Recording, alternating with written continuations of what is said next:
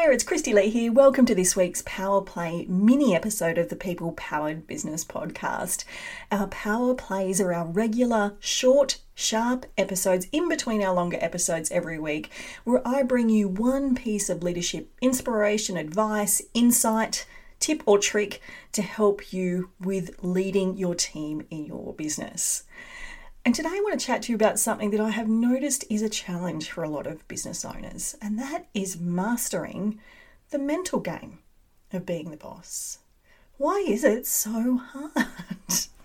So we all know, obviously, that there are technical aspects to leading and managing, and that's fine, we can get those done. But it's this mental part of being the boss, the psychological aspects, that I see business owners struggle with most. Because I guess when you get into business, you didn't probably put too much thought to the fact at that moment that you would have to hire and lead people one day really soon, right? You often get into business because you seize an opportunity, or you are really good at something and you want to go out on your own, or maybe you've purchased a business. And often, even if there's team, the fact that you're going to have to lead and manage them isn't the first thought when you're going into business. And most business owners that I know certainly didn't get into business for the love of learning about HR compliance and employment rules and payrolls and all that technical stuff. But you figure out that technical stuff, right? Like everything else in business, you fumble your way through, you do a course here and there, you research, you learn, maybe you get help or you outsource to a bookkeeper and you get through it. So that technical stuff, yes, whilst it's hard and sometimes frustrating, is it the hardest part about being a boss and having a team?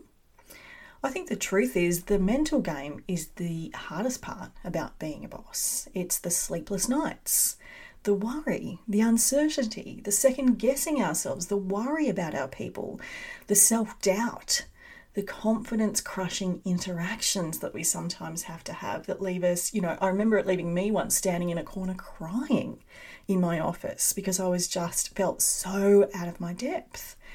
It can leave us feeling alone, unsure of ourselves, frustrated, maybe feeling like you're bashing your head against a brick wall. Sometimes it can even leave us feeling resentful and angry. And ultimately, I've certainly had many people say, I would just rather do it all myself. If I didn't have people in my business, it would be fine. I'd love having a business. But here's the thing. You can't have a successful business that delivers you all the success you want by however you want to measure that, whatever metrics, and freedom from your business without people, without great people, without the right team. And guess what? That team needs a leader. And if you own the business, ultimately, that's always going to be you. So mastering the mental game of being the boss is essential to this. It's essential to the success of your business. It's also kind of essential to your sanity because no one likes the sleepless nights, the constant worry, the second guessing, all the stress that goes with that. So it is important at every level, but I get it. It's hard. And it's not something that there is a prescriptive playbook for or a guidebook, and it's not something they really teach you, to be honest, even if you did a leadership or a management course. They teach you all the technical stuff. So it is hard. And actually, it's why I started my Power Boss coaching program for this very reason, because there was nothing else out there to support people with this.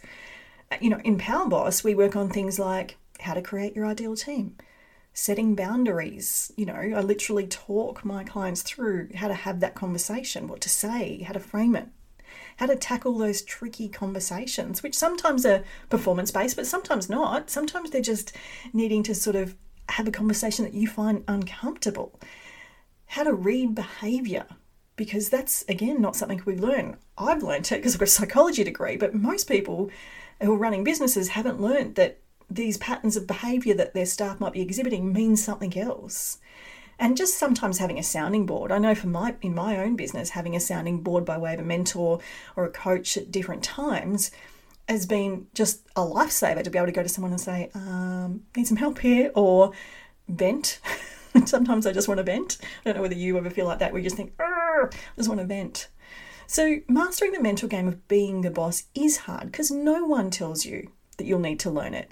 There isn't any magical handbook. And we're dealing with humans on our team.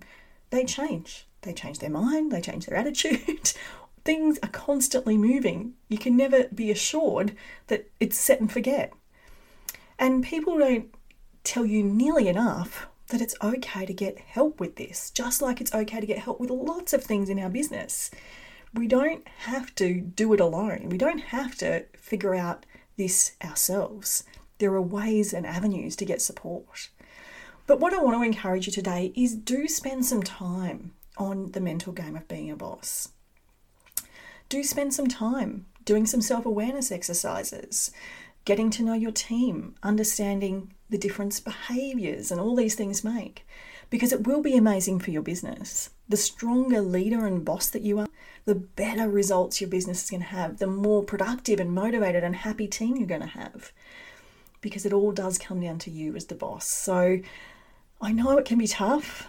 It is hard to master this mental game of being a boss, but it is so important to your own sanity, to the success of your business and your people. So good luck with doing a bit of mastering the mental game of being the boss this week.